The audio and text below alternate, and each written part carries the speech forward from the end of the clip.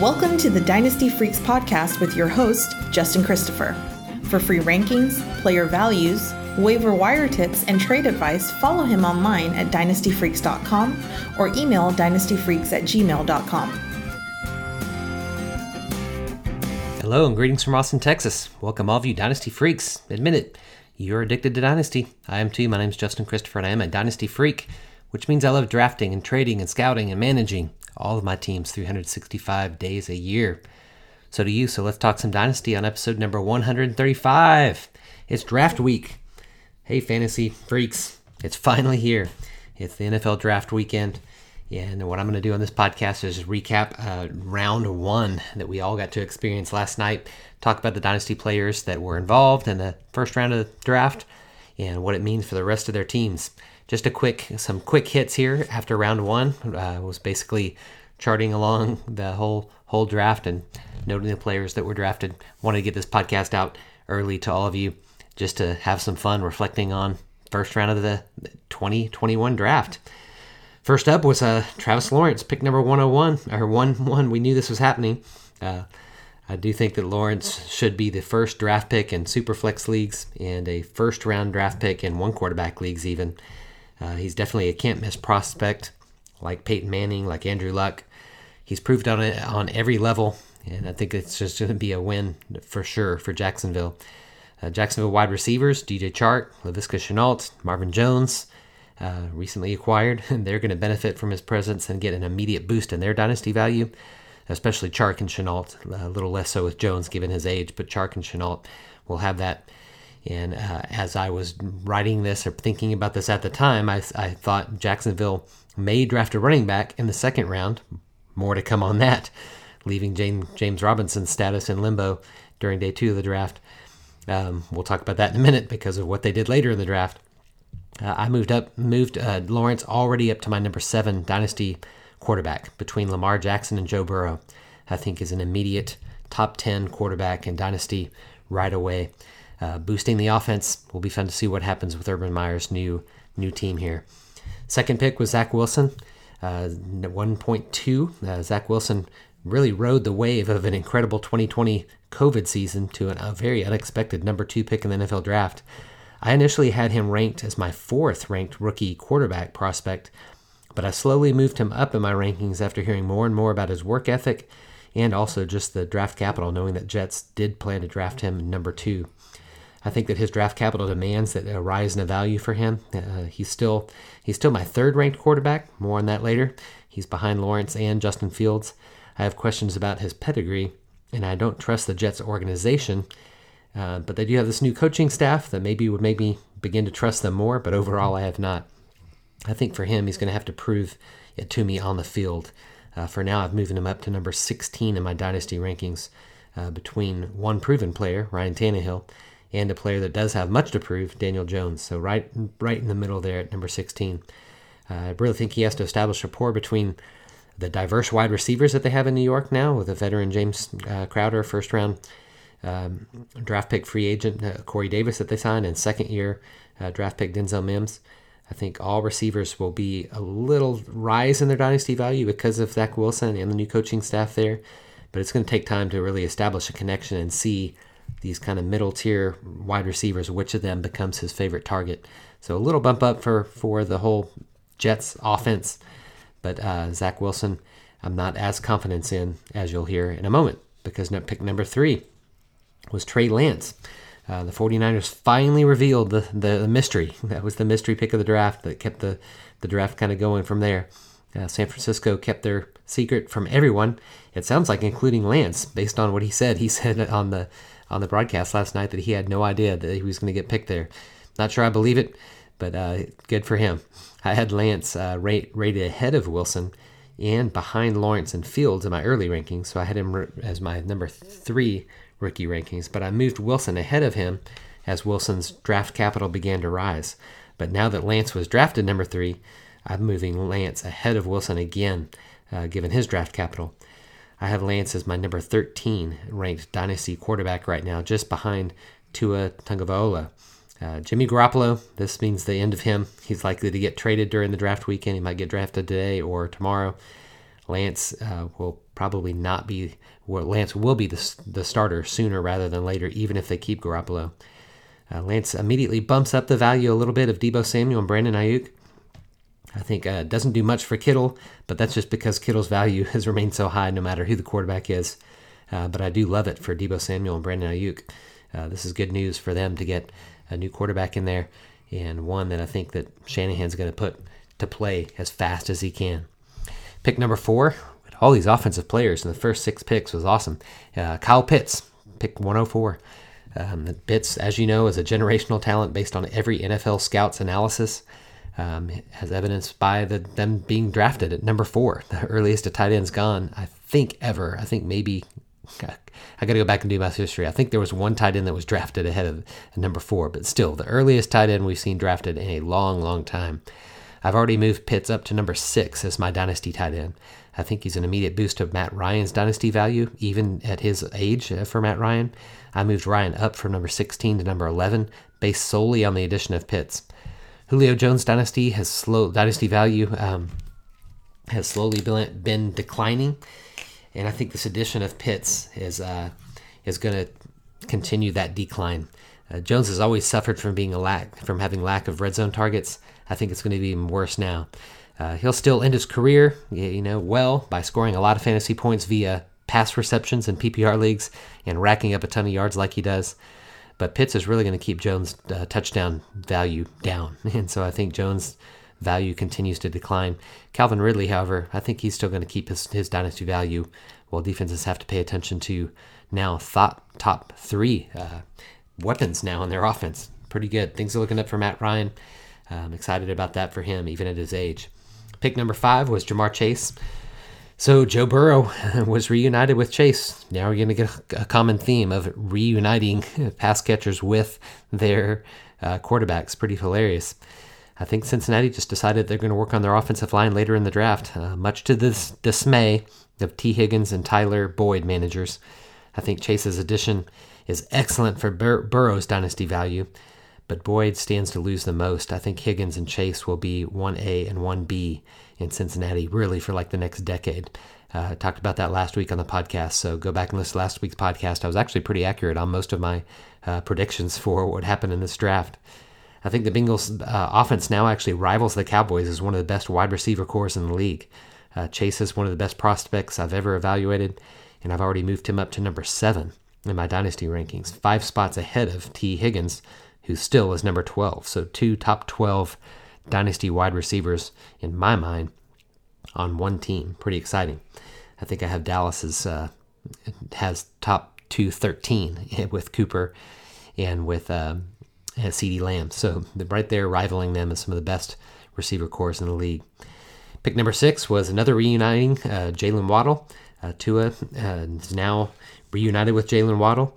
I've been notably less high on Waddle than most analysts. I really am. I've been concerned about his injury history, and I often believe that the fastest and most explosive athletes don't usually make the best NFL wide receivers and or keep the best dynasty value. Such players often help NFL teams, but they don't necessarily help fantasy teams. And I do think his draft capital is going to cause me to move him up in my rookie rankings, though, being drafted this high. But not as high as other analysts I think are going to put him. I moved him up to number 26 in my overall wide receiver rankings, just between Chase Claypool and Brandon Cooks. That's about how I see him. As I talked about last week, I did believe that the addition of Waddle is going to kill Preston Williams' value, much to my chagrin, but I don't think it will Devontae Parker. I really think that he's going to start alongside Waddle, and Parker and Waddle will be the top 2 receivers.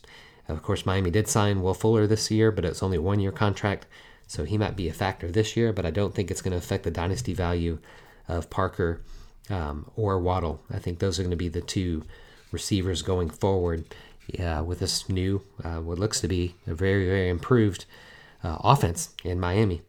Tua has definitely the most to gain by this pick, and he remains steady as my number 13th ranked quarterback here now after the draft. Next up was Devontae Smith. Philadelphia actually traded up to get the Heisman Trophy winner. Devontae Smith is now reunited with his former quarterback, Jalen Hurts, another reuniting, pretty crazy. Hurts, of course, when he played for Alabama before he went to OU. Philadelphia was the team whose scouts I used to trust the most, but in recent years they really have disappointed. No need to look further than J.J. Arcega-Whiteside. He was bust, and then they drafted him ahead of DK Metcalf, and then last year Jalen Reagor, though he might have the excuse of his injury being part of the problem for him, but he was even drafted ahead of Justin Jefferson, which made them look stupid. So I'm kind of questioning the Philadelphia scouting team right now, which makes me a little bit nervous about Smith. I tentatively moved him up to number 23 in my Dynasty rankings for wide receivers, which is just 4 spots ahead of Waddle. And then I have Jalen Reagor ranked as number 35. I'm not think I'm going to move him down because of this drafting Smith. I think Smith and Reagor should compete for the wide receiver 1 position in Philadelphia, and I would not count out Reagor for becoming a better wide receiver than Smith. I really do think that could happen. I think both of them are actually going to help each other, but only one's going to end up becoming the wide receiver 1. Jalen Hurts definitely benefits the most from this, as Philadelphia had the opportunity to draft Justin Fields, but they didn't. So it really looks clear that now this is Hurts' job. And I have him ranked as my number 16 Dynasty quarterback, and only really because there's 3 rookie quarterbacks that drafted in this draft that have jumped ahead of him, which I've spoken about a few of them right now. I'll speak about the next one right here, because pick number 111, the pick later, was Justin Fields, who went to Chicago. I think Chicago did an excellent job trading up to get Fields for really what could be the steal of the deal in this draft. Fields was my QB2 in my rookie class leading up to the draft, and how he remains my QB2 moving forward after being picked by Chicago here. I've immediately moved him up to my number 11 ranked Dynasty quarterback, ahead of Zach Wilson and ahead of Trey Lance. All those, including myself in Superflex leagues, thought that they had backed into a starting quarterback with Andy Dalton, are now reeling. I know that hurt me pretty bad. I had Dalton in 2 of my Superflex leagues and thought, oh wow, he signed with Chicago. Now I have a third starting quarterback that I didn't know that I had. Well, Dalton's value rose a little bit because of that, but now his Dynasty value has plummeted yet again, and he's bound to be a career backup at this point because Fields is going to take the field pretty quickly.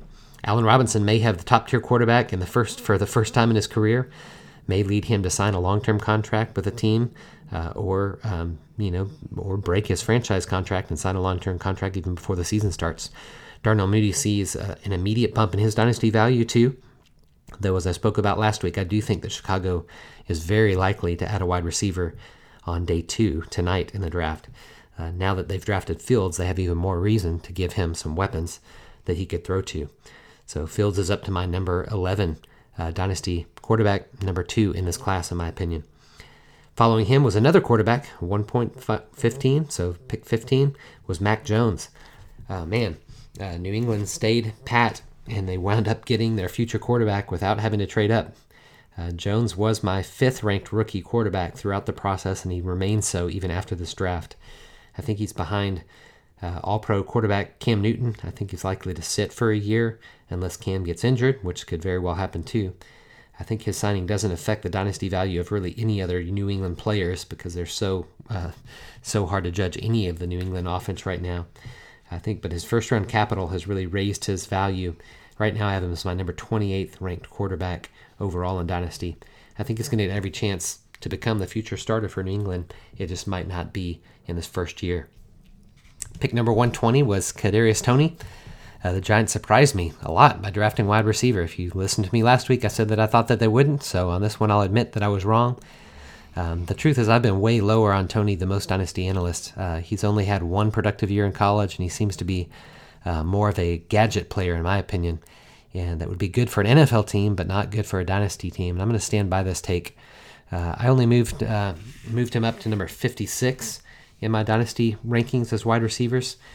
Given his draft capital, I had to move him up, but that's as high as I think I could get him.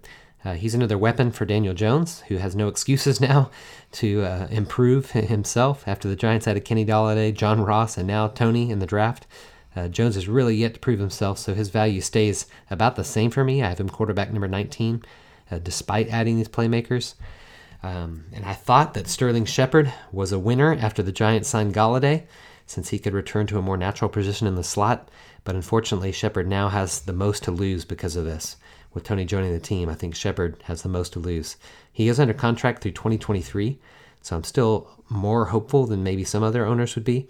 I think he's still going to be part of the offense. I actually still right now have him ranked number 44, which is ahead of Toney. I think Toney has a lot to prove, and we'll see what happens. I like Shepard far more than Toney when they were drafted. So look at his class years ago. I liked him far more than Toney. But I have to admit that his age and this signing could really close the gap quickly, and even just a few weeks into the season. At pick number 124 was Najee Harris. He was my number 2 ranked rookie behind Jamar Chase from day one of my evaluation, and his landing spot in Pittsburgh makes me keep him number 2 throughout the rest of the offseason. I moved him up to my number 7 dynasty running back. Pittsburgh has one of the worst offensive lines in the league. That's true, but I think they're going to focus the rest of their draft picks on offensive line. This is from a dynasty perspective still a win. It could be that their horrific running game stats last year were partly to blame because of their poor running back play. That's very possible.